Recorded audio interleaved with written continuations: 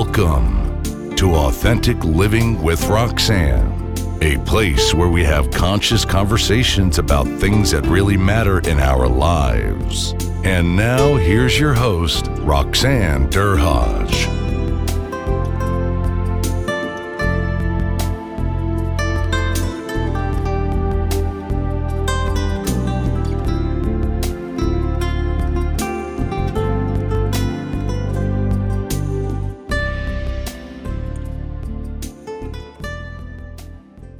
Everyone, it's Roxanne Derhodge of Authentic Living with Roxanne. Thanks for joining me again today. Today I have a special guest, Karyne Messina, here with us. And Karyne has done a lot of fantastic work in the field of psychology and has published several books. So Karyne, thanks so much for coming on today. Thank you very much for asking me. It's a pleasure. Thank you. So I'm going to read a little bit about her bio, but most of it will be in the show notes. If you missed anything, everything's going to be in there. Her first book was published by Routledge in 2019, and it was titled Misogyny, Projective Identification, and Mentalization. All big words. We're going to talk about all that. The psychoanalytic, social, and institutional manifestations. And her second book was published by International Psychotherapy Institute, Aftermath, Healing from the Trump Presidency, which I'm sure there's a lot of need for that, not just obviously in the US where Karyne's located, but of course globally. I think it's impacted so many people. And her fourth book, it's Not Me, It's You, How Narcissists Get What They Want and How to Stop Them. And it focuses on relationships between narcissists and projective identification, and it'll be available in 2022. So maybe, Karyne, you might have to come back and visit us again at that time. So Karyne, tell me a little bit about, did you always want to do psychotherapy? Was that something that you kind of grew up knowing that you wanted to do, or kind of what is your story about and your process and doing the kind of work that you do? Well, I grew up in the Florida Keys at a time where it was safe to roam and be curious. And I had a little boat that I would take to a little island. And it was okay to do that sort of thing. Then parents are so worried, and rightfully so. I understand it. But I had very loving parents. I was an only child and had a lot of opportunity to be curious and, as I said, to explore. And I used to climb trees a lot too, and think as much as a little kid. I don't know how profound these thoughts were, but I figured out my father had a restaurant, and people were either coming to the Keys to go to something or to get away from something in the North, the West, or wherever. And so I sat and listened to people talk. And I realized that everything, or this is what I thought as a child, and I still believe this, that everything a person is an accumulation of their experiences up to any moment in time. So somehow I read some book about some helping person. I don't know if they had books about psychologists then, but I thought, helping people by listening, and somehow it just caught my attention since I was probably in the 4th or 5th grade. Oh, a long time then. So yeah. You figured out something that a lot of people struggle with for a very long time, and what path they're going to take. It was the trees, just it's the trees in the ocean. And I've been to the Keys, and I could see how exploring as there. I grew up in Trinidad and Tobago, and the same thing in the islands, just roaming and the sea and the sand and the shells, all that stuff, and just it's just an amazing place to kind of evolve, especially with a young mind. And I absolutely love the Keys as well.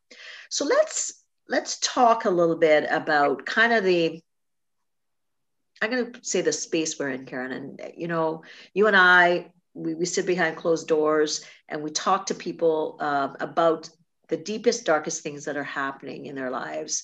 And I often say it's a privilege that, when you really stop and think what we do, we really do have a lot of responsibility in really creating a space that allows people to be themselves. Absolutely.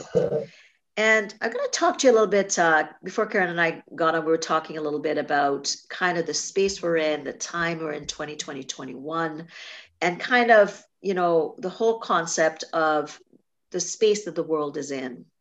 So, Karyne, I want you to kind of give me a sense of what you're thinking with between obviously your past presidency and that time and that the chaos, the global pandemic and the impact on every one of us, like where I am, we're in a second lockdown, the violence and the unfortunate things we're seeing with race and just the fear state that people are living in. How do you find that that's affecting people in your space that you see?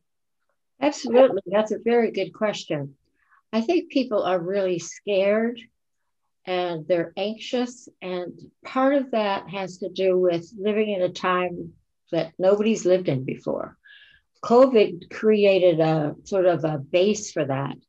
And then what happened with the election and what's happening now with all the overt racism that's been there all along, but there's now something that's more palpable about it. So I think people want to get involved, but I think there are some who are hesitant because they don't exactly know how to do that.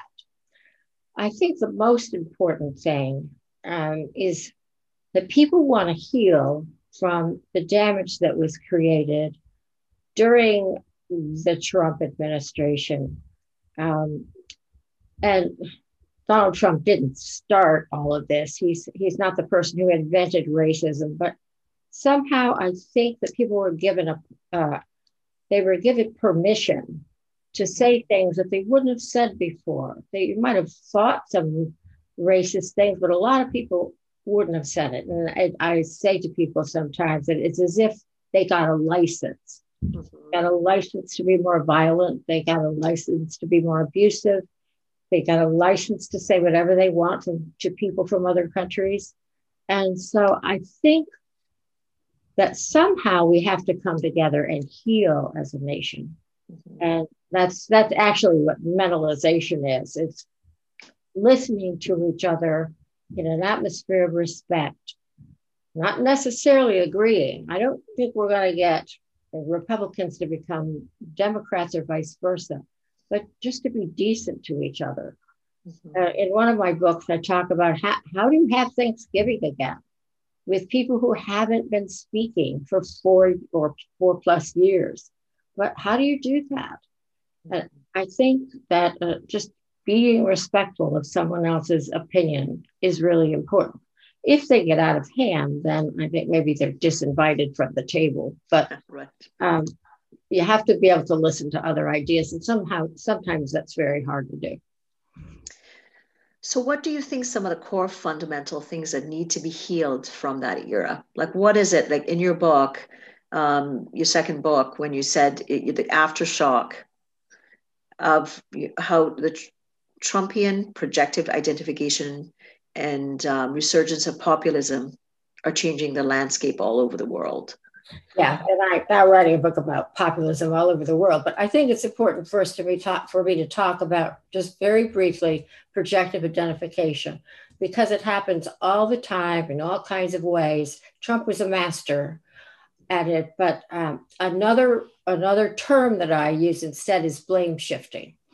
So I think we all know that whether you like Donald Trump or not, if it in a moment of silence with yourself, I think people know that he blamed everyone else. It's never his fault. He never took responsibility, never said he was sorry.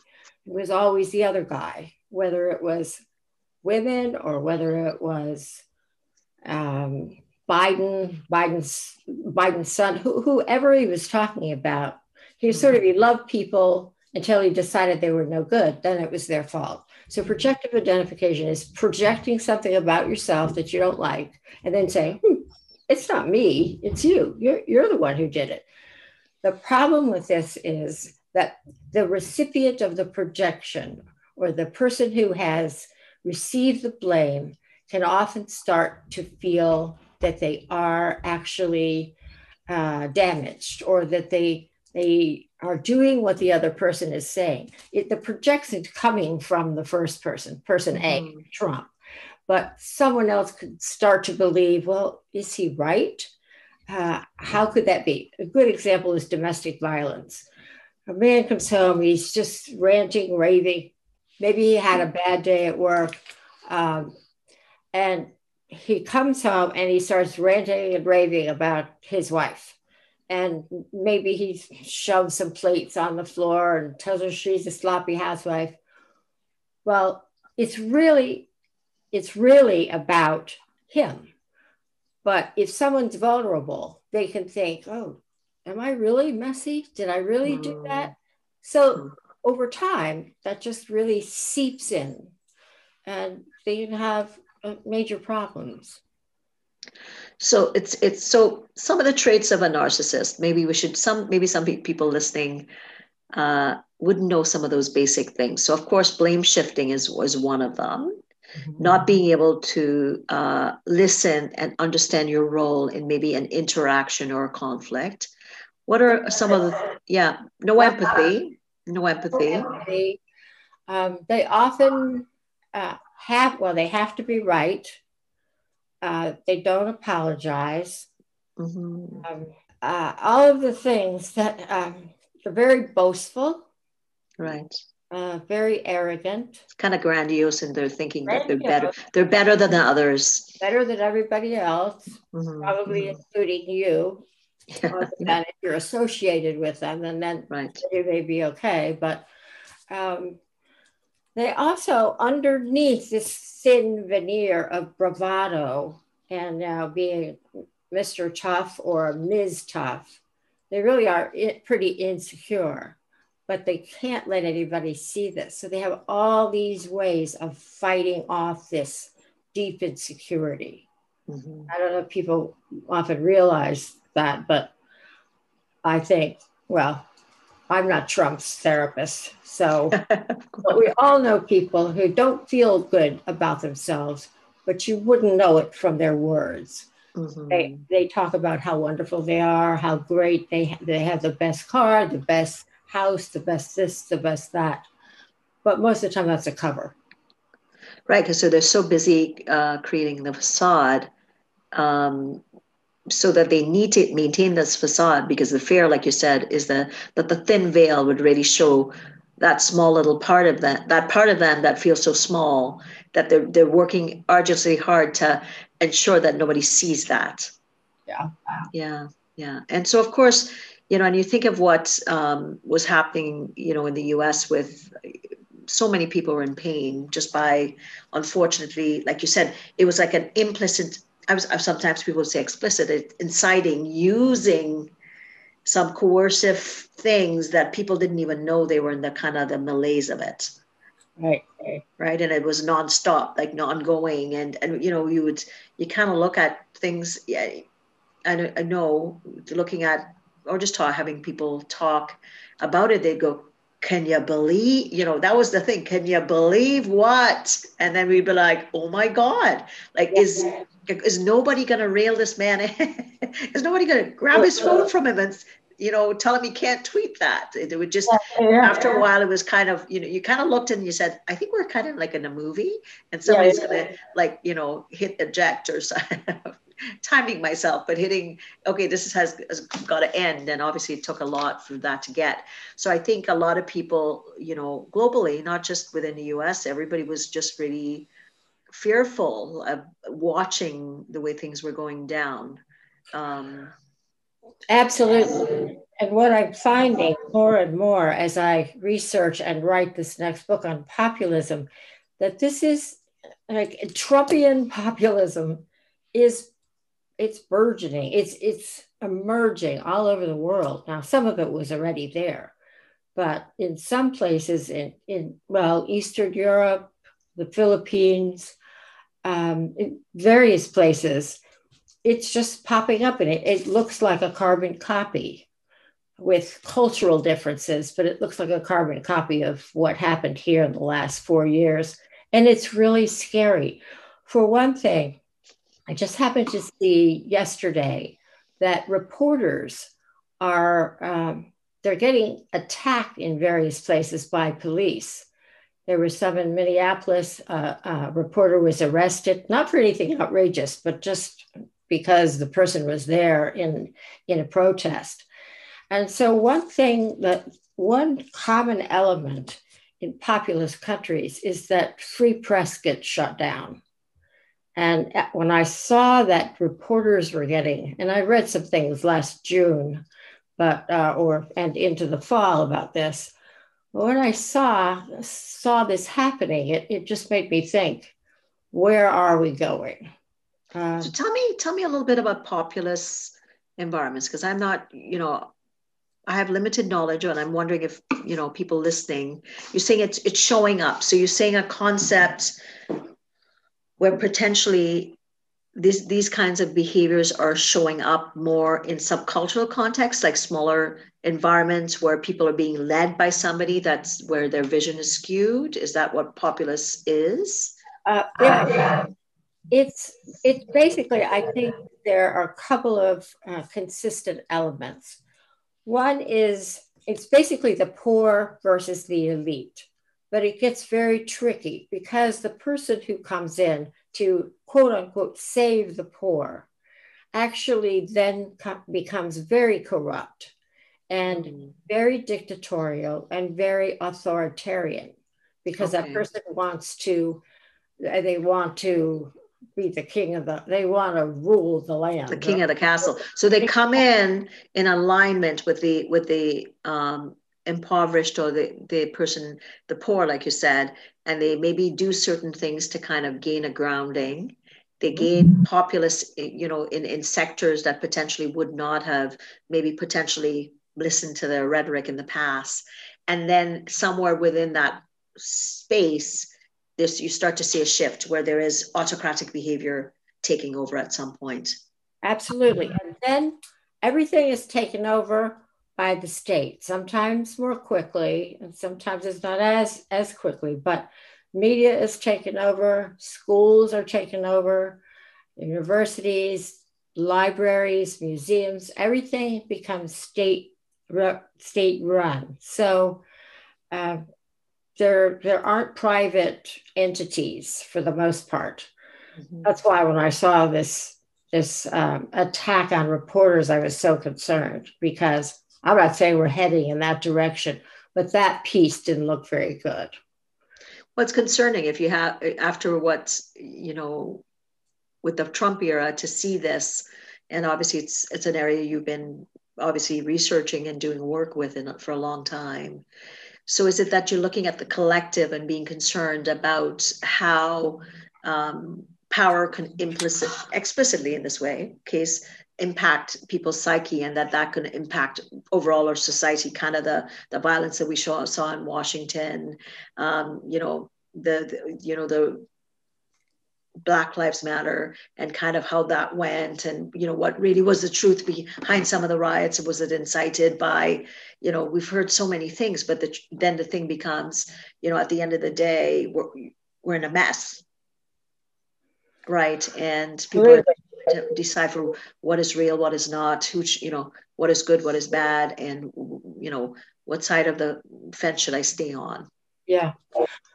The other thing I wanted to mention, I think the other component in populous countries is that they're all anti-immigration, which just by definition makes them very racist, because there's some group of people they want to keep out.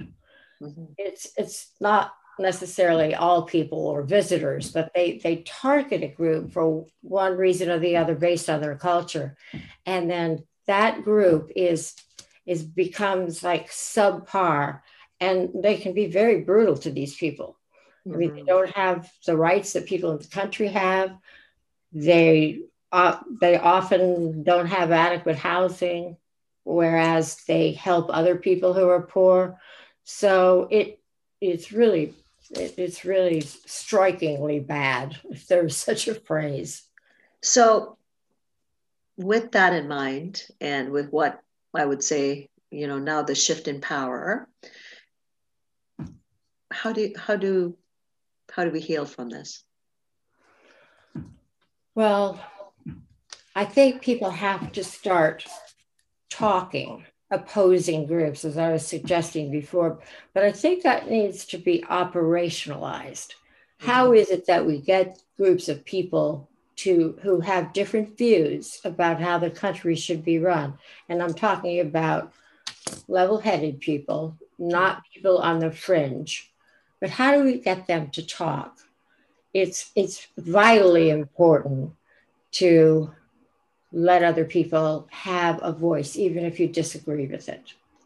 So I think that we have to start organizing somehow groups of people who get together and talk about their feelings about this, their political views, their views on gun control. You don't have to like it. And gun control is particularly a very difficult thing to talk about because of all the violence that has increased lately. But people just need to be able to state their views. Right. And that's the part of the healing process, right? Because here we're saying everybody's in fear, right? All the major disruptions that we've seen, whether in your country or just globally, and we're not seeing any end in sight. And then we know as human beings what do we need? We need pockets of certainty. We need to kind of feel like we have some semblance of control, but that's something that's been, I would say, elusive is probably not the right word at best.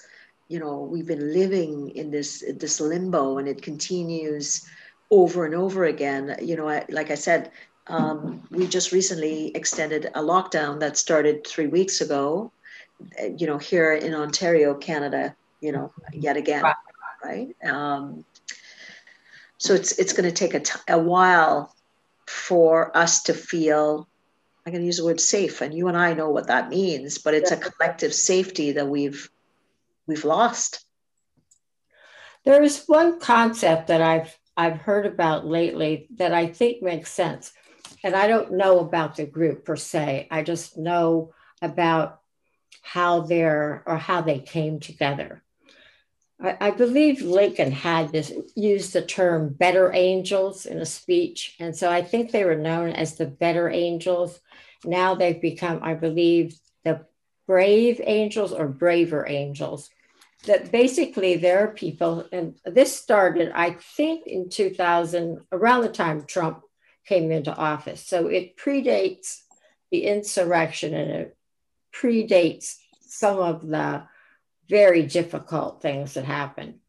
But the idea was to get Democrats and Republicans, the same number as I understand it. This is just from what I've read. So if they have a group, they have the same number of Democrats than they have Republicans. And they get together in various cities and talk about very heated but important issues. So something based on that type of model, I think needs to get started, where there are activists who will put this together, who are activists and organizers who will put these kinds of groups together. There are lots of things people can do, but I think we need to do something that's tangible. We can talk globally about we should do this and we should do that. I think on the ground, setting things up is going to be really important. So starting microscopically, right? Like a bit at a time, and like with this uncertainty, and what it's done to the overall psyche of most of us is that, what is the new normal, first of all, which whatever that is.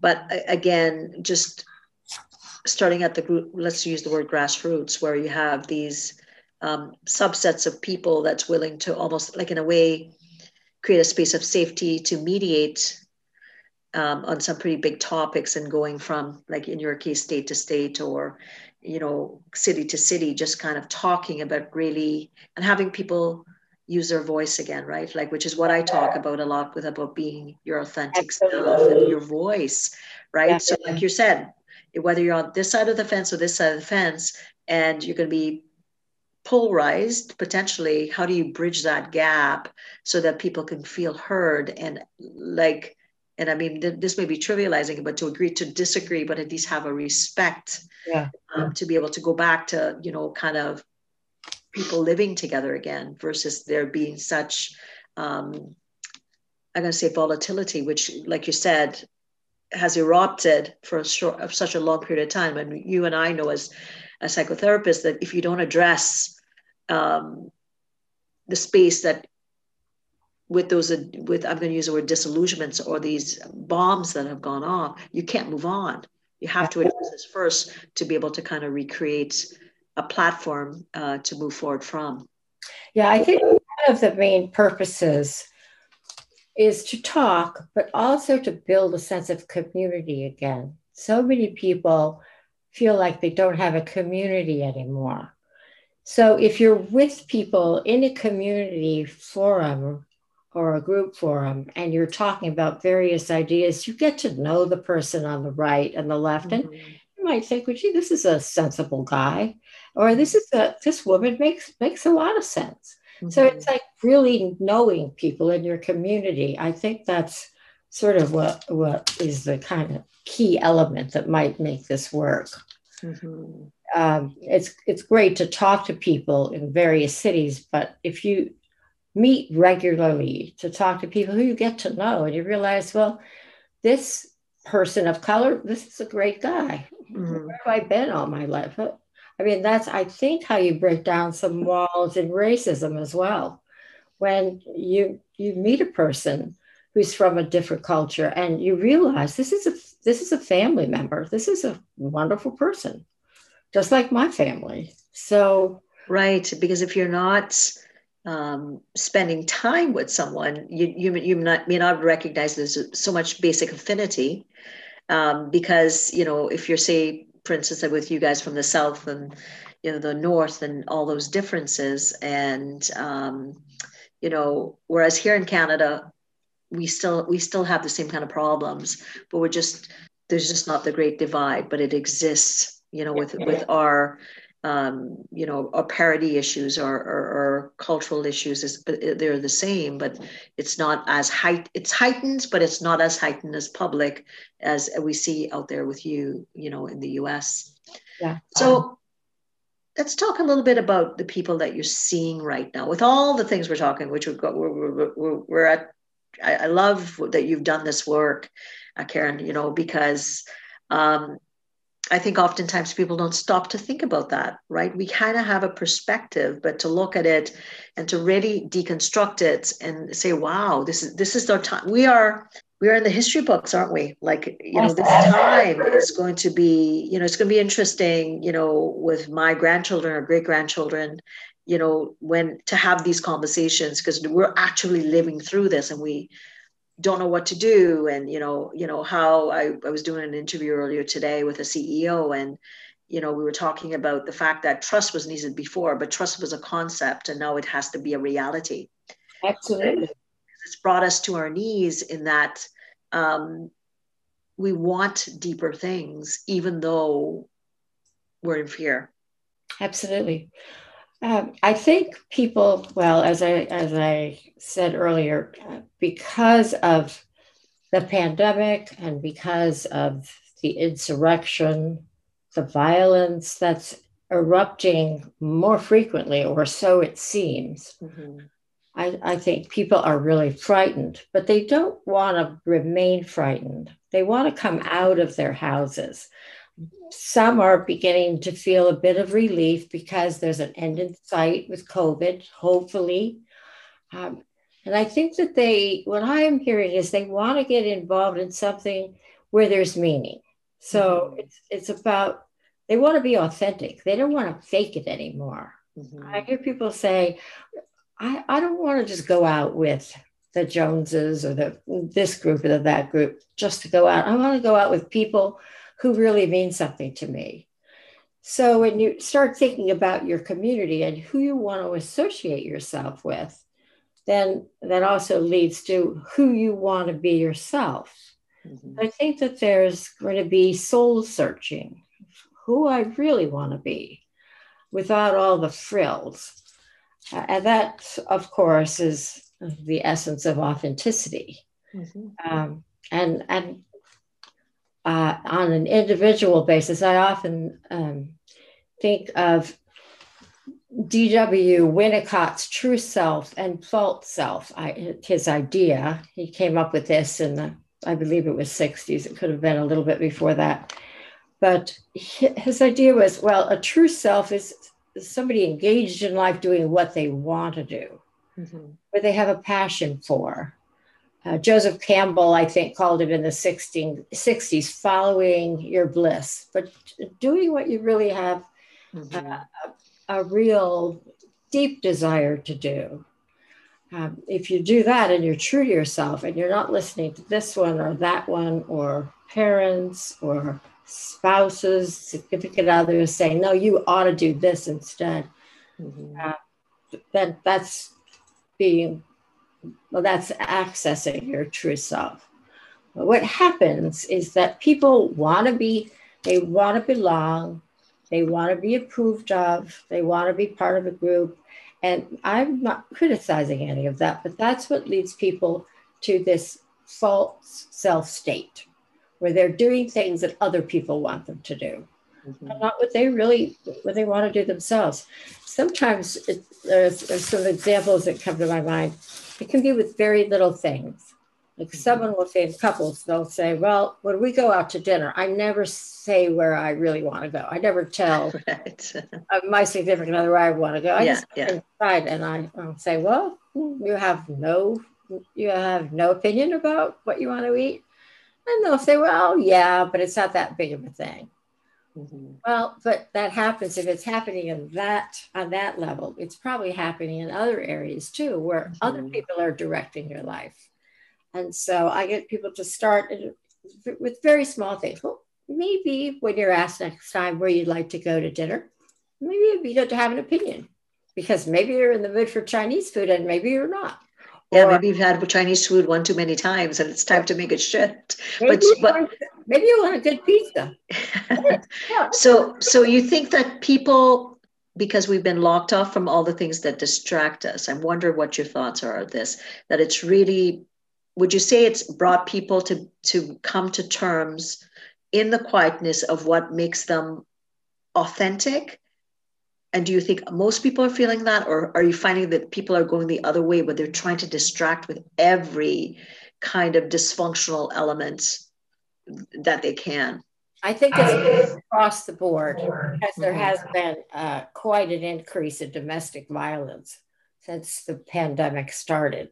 So I think it's working well for people who have a good relationship.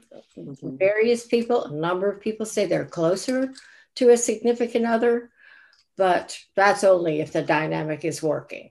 If it's not, they're probably not thinking about a true self if they're having terrible problems with the person they're living with. And it's also been very hard on people with children.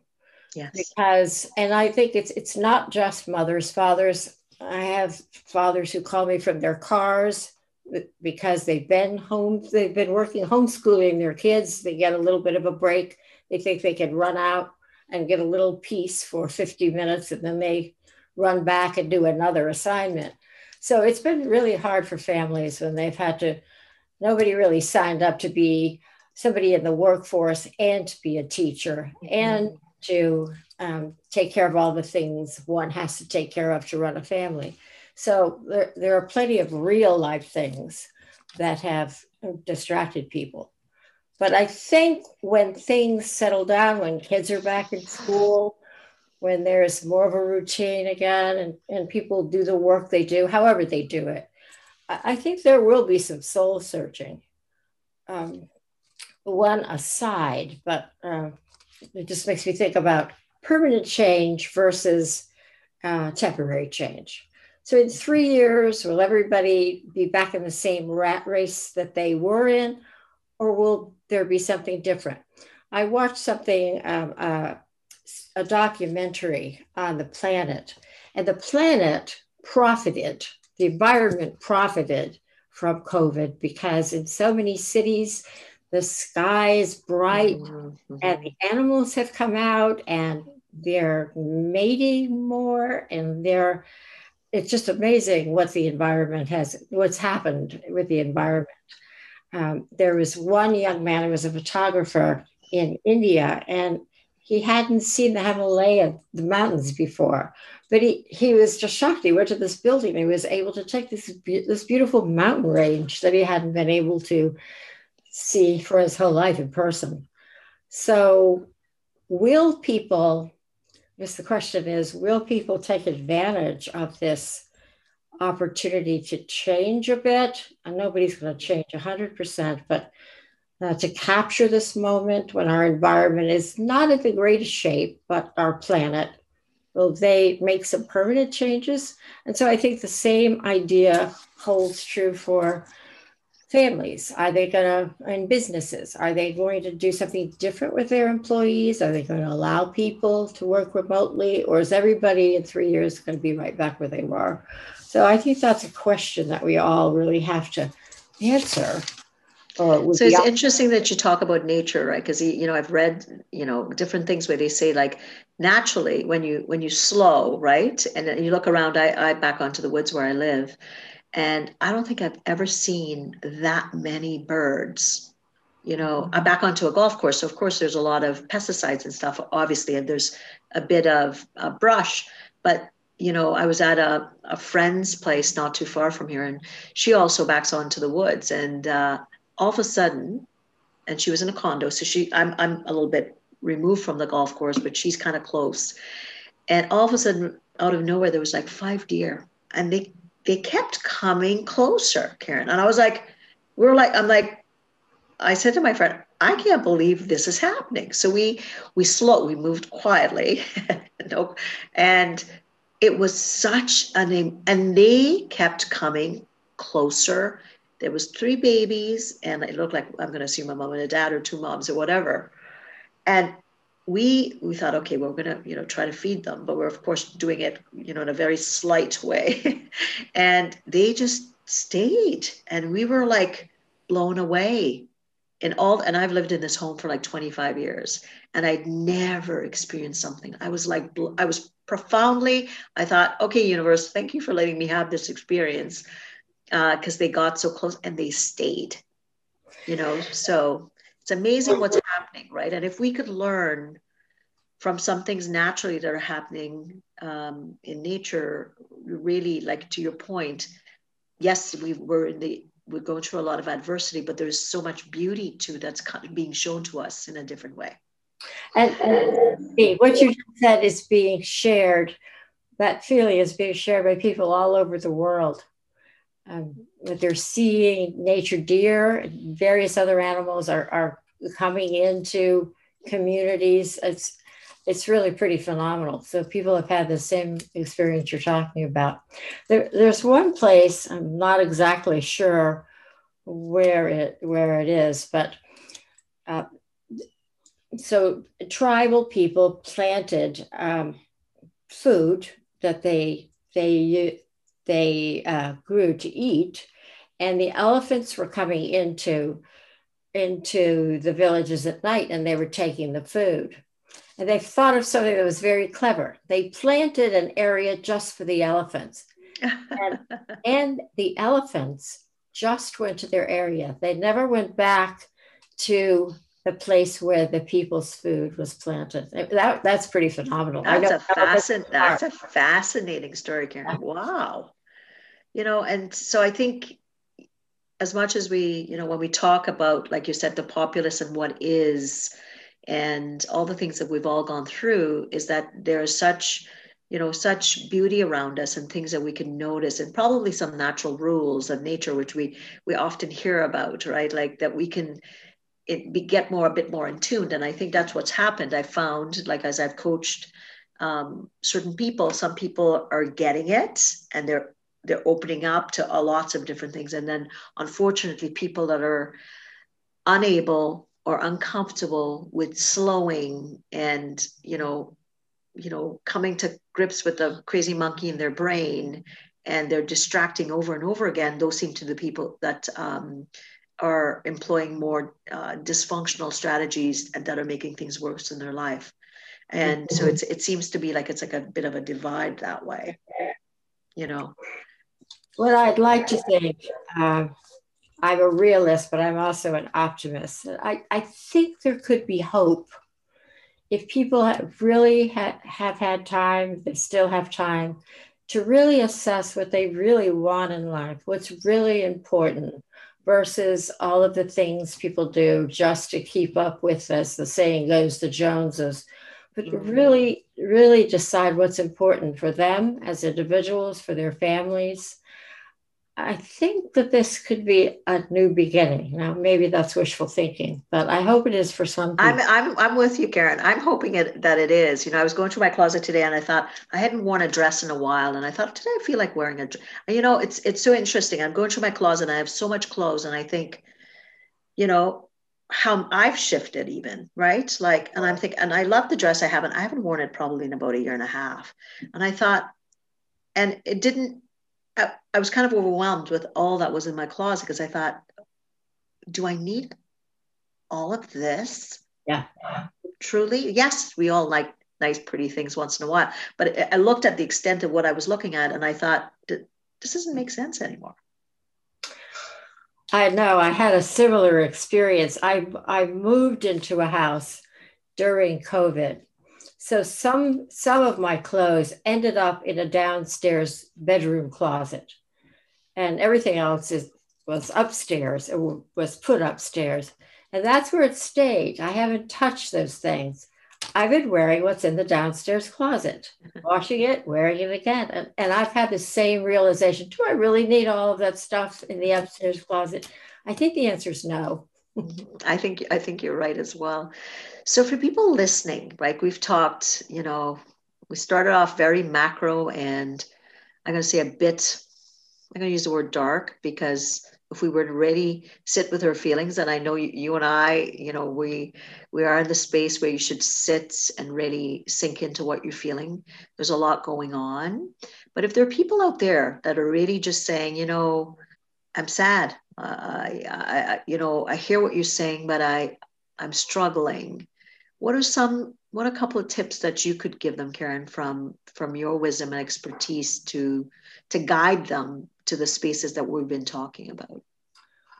Well, I think some people can do this by themselves, and some people need a guide. Mm-hmm. If people can do it by themselves in a quiet time or place where they have a moment to just kind of take a self inventory of, you know, where they've been. Some people like to write these things, could be written in a journal, but where they've been and where they want to go. And if they want to go someplace that they haven't been, how are they going to get there? Like, what are the goals? What do they have to do to change to be able to live the life they want to live? And some people can do that by themselves. I think other people need a guide, and often a guide is a therapist. And it's sort of like going. It could be Yosemite. It could be any park, any place in the world. Yes, these days you can get your phone out. You can get some kind of Google map or some other map for that particular place, or an app, and you can go through that forest or that park. But if you go with a guide, you're going to see many more beautiful things that you've never seen before. You're going to see some of the deer you're talking about and other animals. And sometimes it's good to go with a guide, because then you've gone down other paths that you wouldn't have gone down because of the experience of the other person. And at the end of the trip, you can go back to that path again and go down it by yourself. So, well, I've never heard it put that way, because generally, maybe I should try that delivery when you're trying to explain it to people, because most people are afraid to talk to people like you and I. And I often say it should be, this is my analogy. I said, you know, when we go to a doctor's office, we sit in the waiting room, oftentimes way too long, with 30 other people. And when you see a psychotherapist, it's like, you know, a high level mission where nobody's going to run into anybody for fear that they'd have something going on. And I said, not until we get to the space where we can all sit and wait in the waiting room at the same time, thinking we all got something going on before we go in, are we going to be there? And that's where I think mental well-being the acceptance that our mind is equally as important as our body, as a valuable, and it's one and the same, that we that's when we'll see potentially, I hope in my lifetime, the shift to where people would just just relish in it and accept that's a part of us that we need to keep equally as healthy, because it's a part of our body. So Karyne, I've so enjoyed our time. I'm sure my listeners are going to enjoy the space that you brought with all your amazing writings and the perspective, which oftentimes I think we may not speak about from I would say, a macro level all the way down to the micro. So for people that are wanting to get connected with you, or maybe wanting to buy some of your books or anything else that you offer, let people know where they can get a hold of you. Well, they can. My email address is available, which is, well, the spelling is a little bit different, but well, you know what, Karyne, you can spell it, but you can send it to me as well, and I will make sure it goes in the show notes. Okay, that would be good. I also have a website. I have an Instagram account that I post on every week regularly. So I'll send you that information. Awesome. Well, thank you so much for everybody listening. Yes, it's been a tough time on all of us, but look around, enjoy, and think about what is it that you can let go of that you no longer need, like my clothes in my closet, and that what Karyne shared too. Let go. Try to let go and relish the moment. We will get through this. We are resilient, and potentially at the other end of it, there will be something a little bit more appealing for all of us, not just our countries, but hopefully globally. So again, Karyne, thanks. And for anybody wanting any information on authentic leadership, please go to roxannederhodge.com. Thanks for tuning in to Authentic Living with Roxanne, creating the space for positive, healthy change. Roxanne is a keynote speaker, psychotherapist, and coach. To work with Roxanne, visit roxannederhodge.com/blueprint. We'll see you next time on Authentic Living with Roxanne.